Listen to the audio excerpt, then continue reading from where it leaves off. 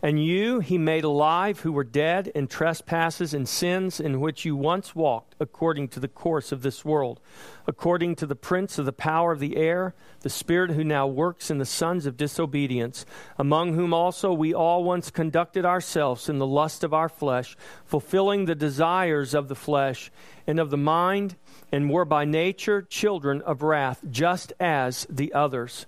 But God, who is rich in mercy because of his great love with which he loved us, even when we were dead in trespass, made us alive together with Christ. By grace you have been saved, and raised us up together and made us sit together in the heavenly places in Christ Jesus, that in the ages to come he might show the exceeding riches of his grace and his kindness toward us in Christ Jesus. For by grace you have been saved through faith, and that not of yourselves, it is the gift of God, not of works, lest anyone should boast. For we are his workmanship, created in Christ Jesus for good works, which God prepared beforehand that we should walk in them.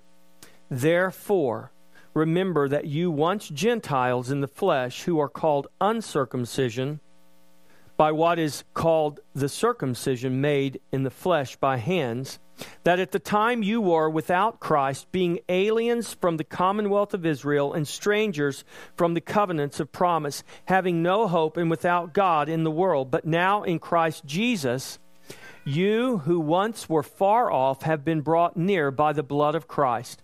For he himself is our peace, who has made both one and has broken down the middle wall of separation, having abolished in his flesh the enmity, that is, the law of commandments contained in ordinances, so as to create in himself one new man from the two, thus making peace, and that he might reconcile them both to God in one body through the cross, thereby putting to death the enmity. And he came and preached peace to you who were afar off, and to those who were near. For through him we both have access by one Spirit to the Father.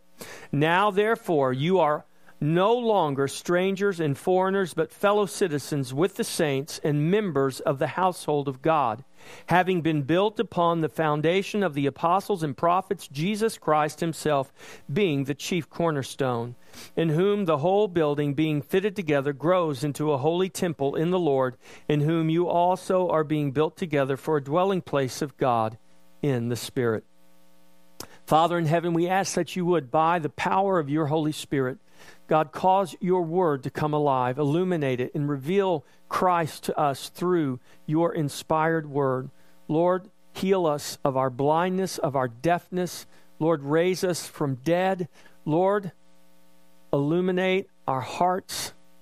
Reveal to us the glory of God in the face of Jesus Christ. We ask this for your glory and for our greatest joy. In Jesus' name, amen. All right, we're going to start in verse 11. So, Paul writes this to this church in Ephesus. They're under intense persecution. And to assure them that their identity, their place in Christ, the love of God for them has nothing to do with their circumstance. They couldn't judge God's love based on the level of persecution, no more than we can judge God's love based on the level of trial or tribulation or things that we have to walk through in this life.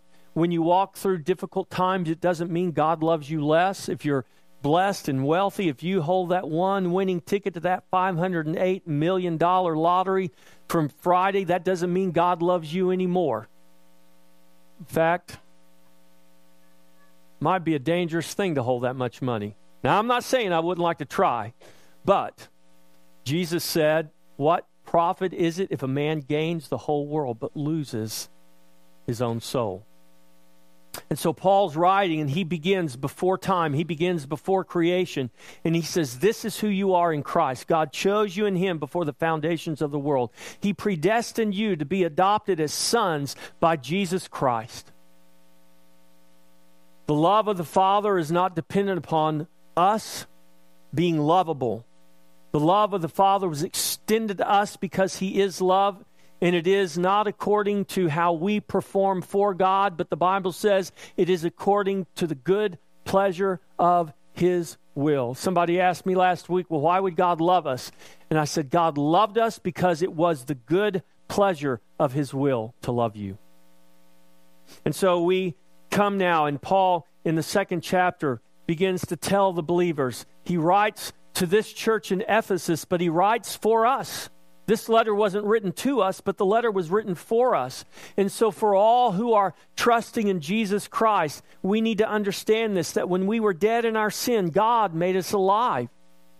When we were dead, when we were hostile enemies to God, God saved us, made us alive. And here in the 2nd chapter says He lifted us up, He raised us up and seated us in heavenly places. God has done that. And then he goes on and he says that we were raised up together and made to sit together in heavenly places, that in the ages to come that God might show the exceeding riches of His grace and His kindness toward us in Jesus Christ. For by grace you have been saved through faith, and not of yourselves. It is the gift of God. Faith is a fruit of the Spirit. Some Bibles translate it faithfulness, but it's the exact same word. Faith is a fruit of the Spirit. Faith is a product of what the Spirit does in us, and God has done that according to His great love with which He loved us. It's not of works, lest anyone should boast. For we are His workmanship, created in Christ Jesus for good works, which He prepared beforehand. Now, we come to verse 11. Therefore, remember when you read the Bible and you see therefore, you need to know what it's there for.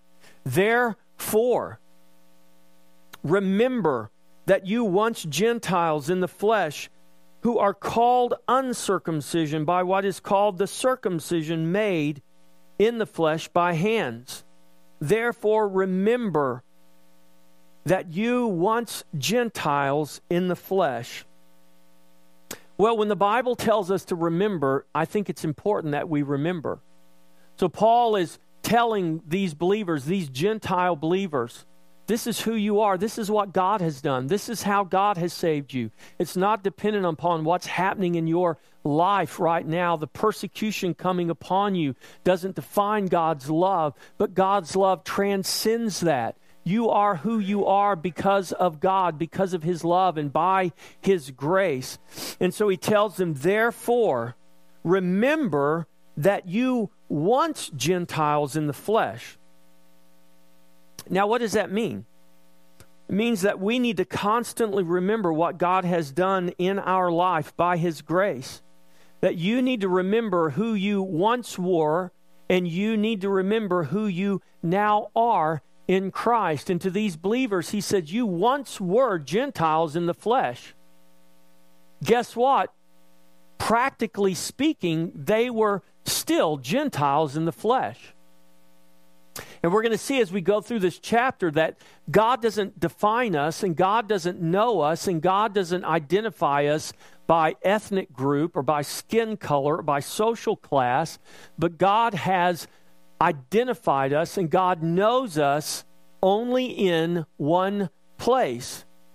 Now, what was happening was the Jewish religious leaders were coming to these Gentile churches, and they were saying to them, unless you convert to Judaism, unless you keep the law, you can't truly be saved. You can't truly worship the Messiah, Jesus Christ. You have to first do this in order to have this. Paul says, no, that's not true. You are saved by grace through faith. God did it before the material universe was created. He chose you in Him before then. It has nothing to do whether you were born a Jew or whether you were born a Greek or whether you were born a slave or whether you were born free, whether you're Irish or German or Hispanic or Polish. It has nothing to do with that. I'm half Bohemian. And as much as I love Bohemians, being a Bohemian is not going to get me to heaven. Being half Bohemian is not going to get me halfway to heaven. You have to be a Bohemian to know what a Bohemian is, right? Some people just say we're Czechs. I was never told that I was Czech. I was told I was Bohemian. And I had a Czech man tell me one time, I said, "Are you Bohemian?" He said, "Oh, I'm not Bohemian. I'm Czech."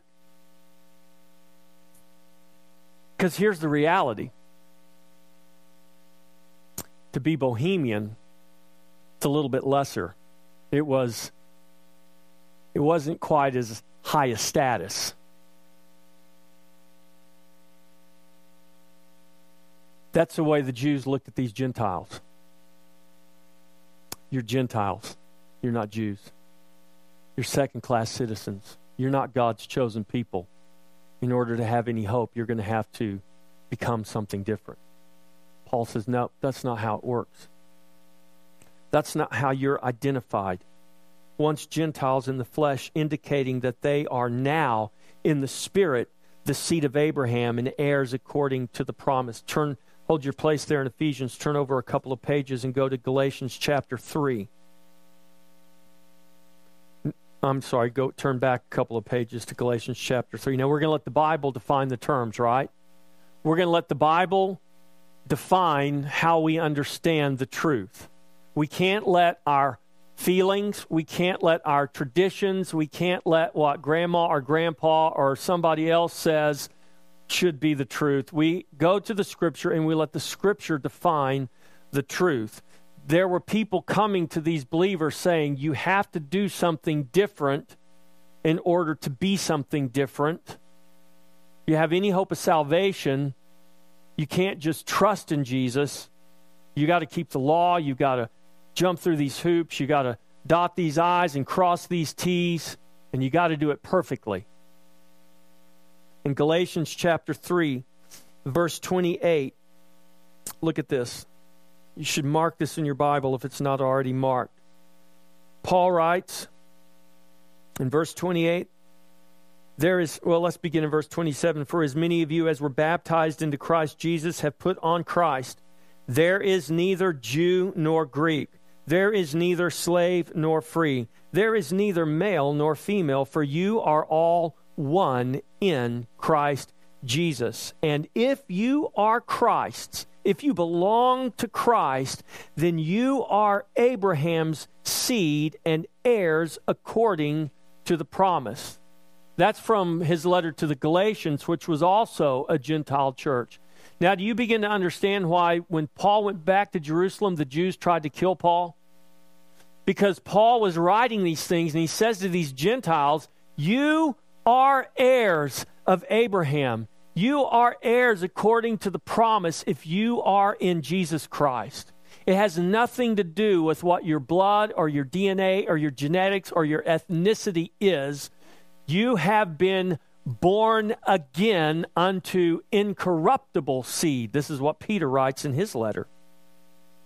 So Paul says, you were once Gentiles in the flesh, implying that now you are the seed of Abraham by faith in Jesus Christ and heirs according to the promise, just as much heirs as the Jews were heirs, who are called uncircumcision by what is called the circumcision. Now, this is language that might be unfamiliar to us today, but basically you can take that word uncircumcision and think Gentile, and you can take that word circumcision and think Jew or child of God, God's people, the Jews. That was the covenant with Abraham. God told Abraham, circumcise yourself, and then every male born to you, circumcise him as a sign of the covenant. And they did not become the circumcision made in the flesh by hands, but they became the true circumcision of the heart in the Spirit. Romans 2:29. This is what Paul writes in Romans 2:29. Let me read it to you. Romans 2:29. Paul writes this in his letter to the Romans. But he is a Jew who is one inwardly, and circumcision is that of the heart in the Spirit, not in the letter, whose praise is not from men, but from God.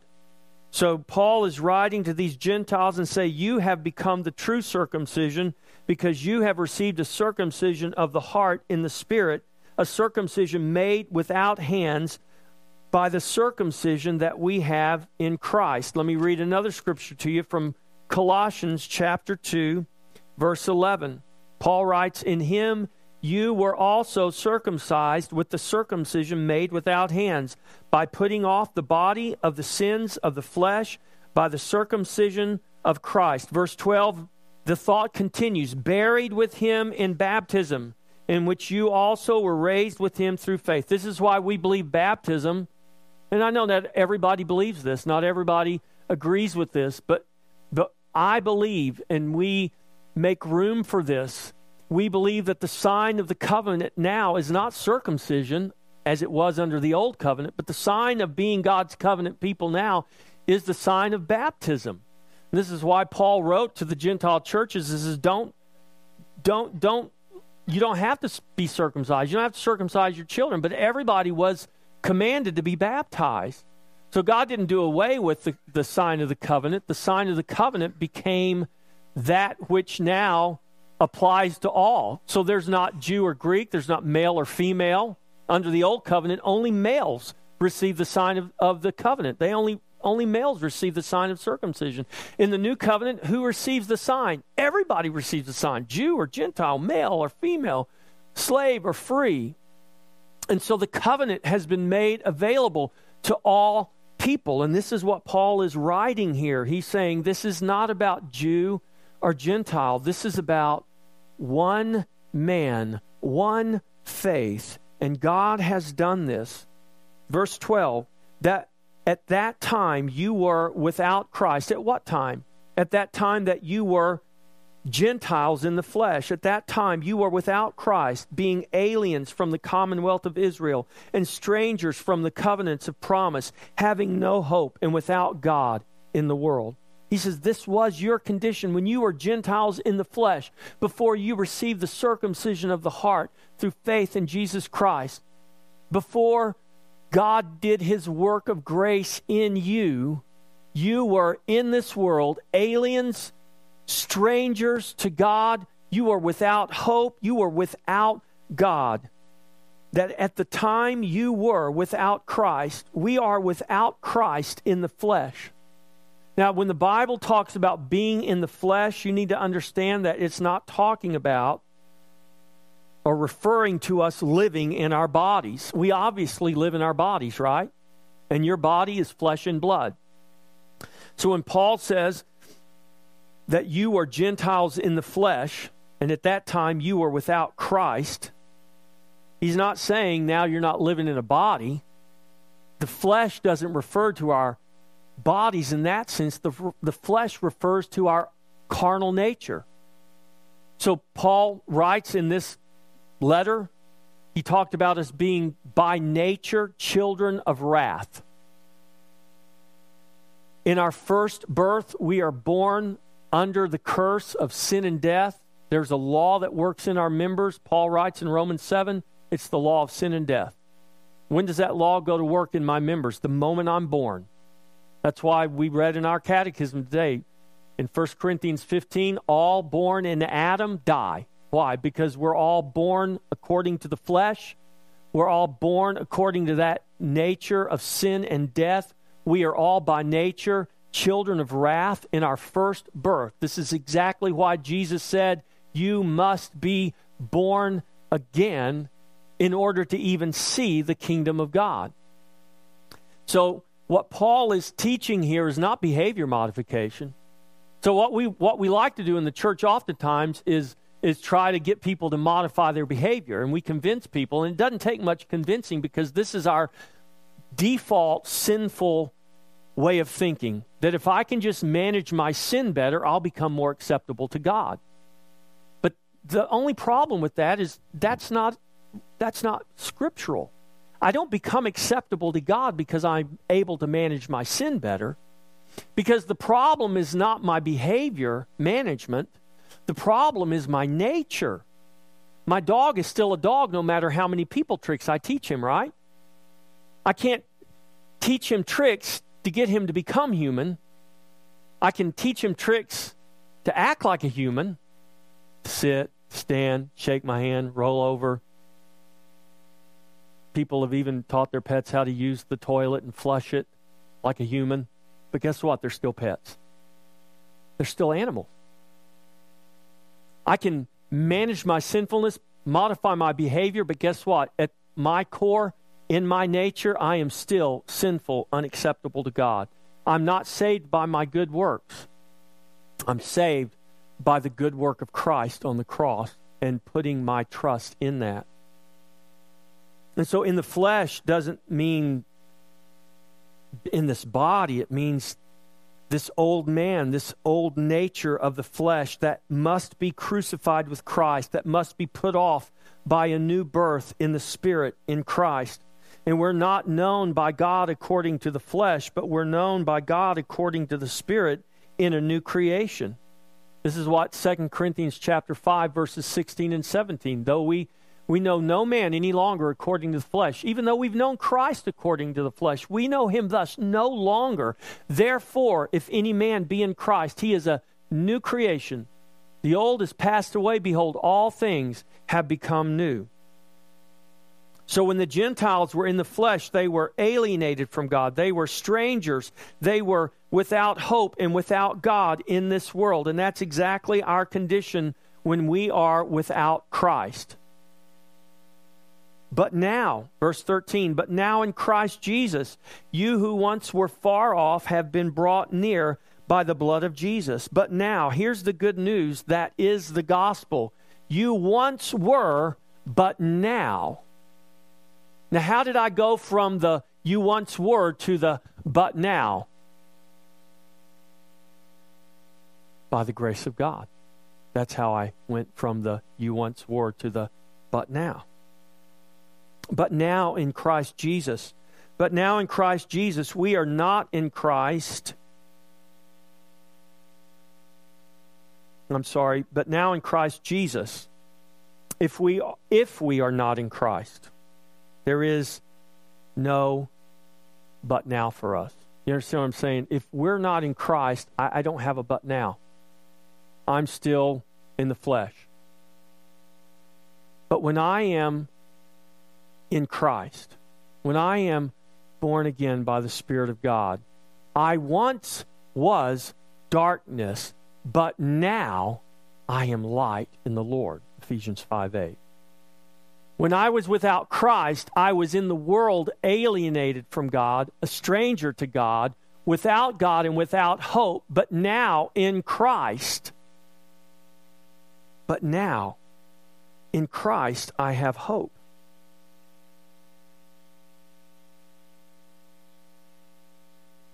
You who once were far off have been brought near.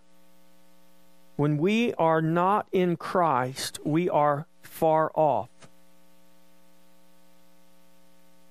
But when we are in Christ, we are brought near. This is what Jesus said to his disciples just hours before he was arrested, recorded for us in John the 14th chapter, when Jesus says, don't be fearful. I'm going to go away. I'm going to come back to you. I'm going to go prepare a place and come back.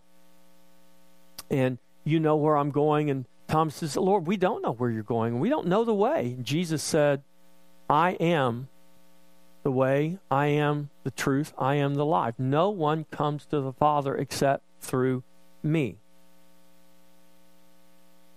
You were once far off, but in Christ we have been brought near to God. How did we get there? Paul says, by the blood of Jesus. You once were far off, but you have been brought near. How? By the blood of Jesus. There is no hope for any except for the blood of Jesus. The cross of Christ and the blood of Christ are the only boast that we have. By the blood of Jesus we are brought near. Verse 14, for he himself is our peace, who has made both one and has broken down the middle wall of separation.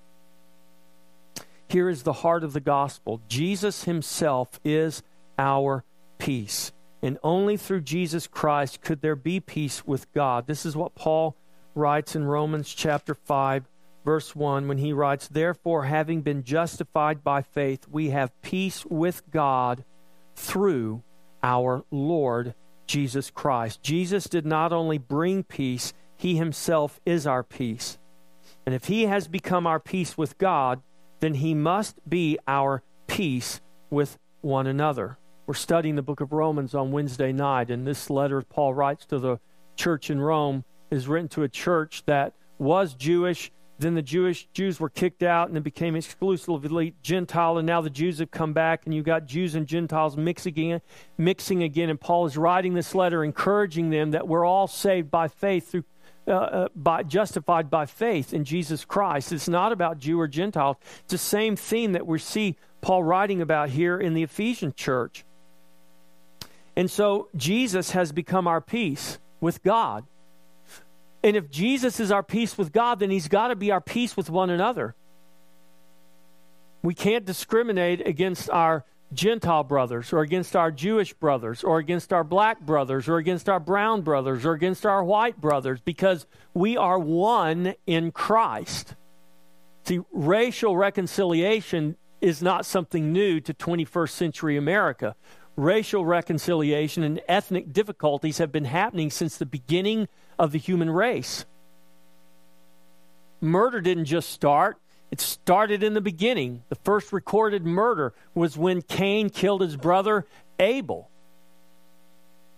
This is a product of sin. This has nothing to do with race. Sin is colorblind, and so should love be. And this is exactly what Paul is writing here. For he himself is our peace, who has made both one. That both refers to Jew and Gentile, have both been made one in Christ. There is no difference. This is Paul writes this, Romans 11, chapter 10, verse 12. There is no difference between Jew and Gentile. God sees no difference. God makes no distinction. There is no difference. Now in Christ there is neither Jew nor Greek, for you are all one in Christ Jesus. Galatians 3:28. We read that. And Christ is all and in all. That's recorded for us. Let me read that scripture to you from Colossians chapter 3.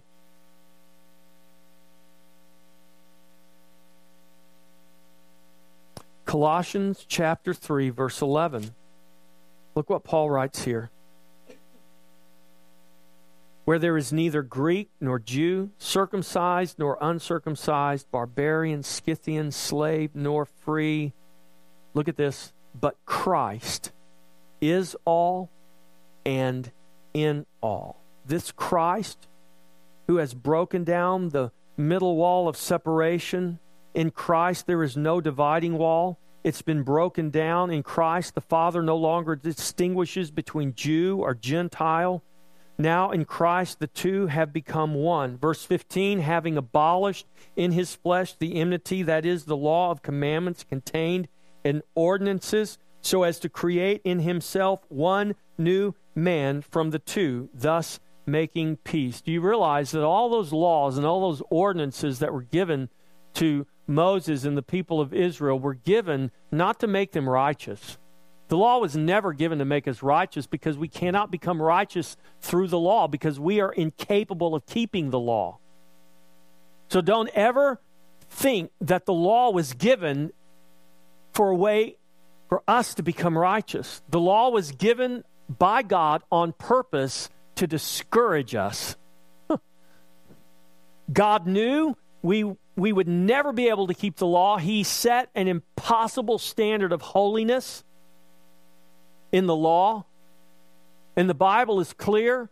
Paul writes this in his letter to the Romans that the law brought us to condemnation. The law brought us to death. The law manifested in us the need of a Savior. Paul writes in Galatians, he says, the law was my schoolmaster that brought me to Christ. The law could never make me righteous. The law could only bring me to the righteous one. And now I must trust not in my ability to become righteous through the law, because that's impossible. I must now trust in the righteous one who has perfectly kept and fulfilled the law in my stead. Having abolished in his flesh the enmity, That is the law of commandments. So all those ordinances, dress like this, eat like this, be circumcised, those were so that the people of God would look different and be different in every way. Now, walking down the street, any one of us, just by looking at us, I mean, this isn't like, special clothing. Got this shirt on clearance at Kohl's probably about 7 years ago. Paid about $4 for it. Yes. Love that. But, it's not special. Doesn't make me holy. Looks like anybody else could wear this shirt and they might be a murderer. They might be an adulterer. Where is the difference? The difference is not in the clothes we wear anymore. The difference is not in the food we eat anymore. The difference is in our heart. God's given us a new heart by grace. And now out of a new heart, what changes? Well, everything should change. Maybe even the way we dress. Maybe you once dressed provocatively, but now you don't anymore because you realize. Maybe you once talked really nasty and dirty, but now you don't do that anymore. Because why? Because God's changed your heart. Not because you're trying to climb a ladder of righteousness, but because God has done something inside of you. He's changed you. He's circumcised your heart by the Spirit of God. He made you different. And that difference that worked on the inside is working outward to manifest His glory. So Jesus came, and in His flesh, He abolished the enmity. Only in His body of flesh, by His death, are we presented holy and blameless, above reproach before Him, if we continue in the faith. That's Colossians chapter 1, verses 20 through 23. Only in His body of flesh, by His death. Jesus had to die for us because He had to put away sin in the flesh, that the law of commandments contained in ordinances, by Jesus fulfilling the law in His flesh and offering His sinless body by His death, are we presented holy and blameless before the Father. And Jesus did this. He abolished in His flesh the enmity. He took away the law of commandments contained in ordinances so as to create in Himself one new man from the two, making peace. So Paul says to the Jews, hey, if you guys want to keep living under the law, it's your prerogative. But to the Gentiles, he said, know this. You'll never be justified by the law. If those ethnic Jews want to keep living that way, that's their liberty. But even them, they will never be justified by the deeds of the law. But you Gentiles, you're not to come under that bondage. So the Jerusalem church writes a letter recorded for us in Acts chapter 15 to the Gentile churches and says you don't have to keep the law. You don't have to be circumcised. Abstain from sexual immorality. Abstain from food sacrificed to idols. It's kind of like our Constitution. It's a pretty wide open document. What are we to understand from that? Basically, if you have become light, walk as children of light. If you have received the Spirit, then walk in the Spirit and don't fulfill the lust of the flesh. Do I need a long list of detailed things of do's and don'ts? No. Paul says you have the Spirit of God on the inside of you. The Spirit of God will testify, will lead you, guide you. He'll show you what's true. If you're doing something contrary to Christ, the Spirit of God will convict you of that. He'll point you in the right direction. This is the point of the 23rd Psalm. We always read the 23rd Psalm at funerals, but the 23rd Psalm is about life. He leads me in the paths of righteousness for His name's sake. He doesn't do that when I die. He's doing that right now. If I leave here and I go and I do something contrary to Christ in me, guess what? The Spirit of God in me, the Good Shepherd, Jesus Christ, who lives in me by the Spirit, He is going to lead me in the paths of righteousness for His name's sake, for the glory of His name.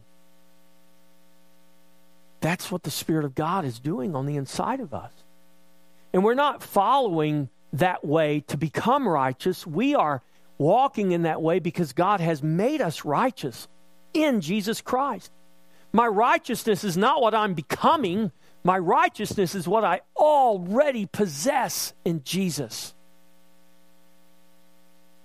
And if His life and righteousness is in me, then it should be manifest through me. And that was made possible because Jesus came and He abolished in His flesh that enmity. He took away, He fulfilled the law of commandments. He created in Himself now one new man. There is neither Jew nor Greek, slave nor free, male nor female. God the Father looks at you and He knows you in Jesus. You are members of His body, of His bone, and of His flesh.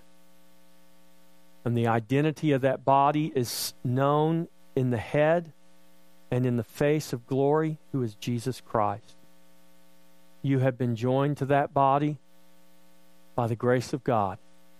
You have been given the life of that body by the grace of God. Now the Father knows you in that body of Jesus Christ. And you have become acceptable because of what Christ has done. Amen.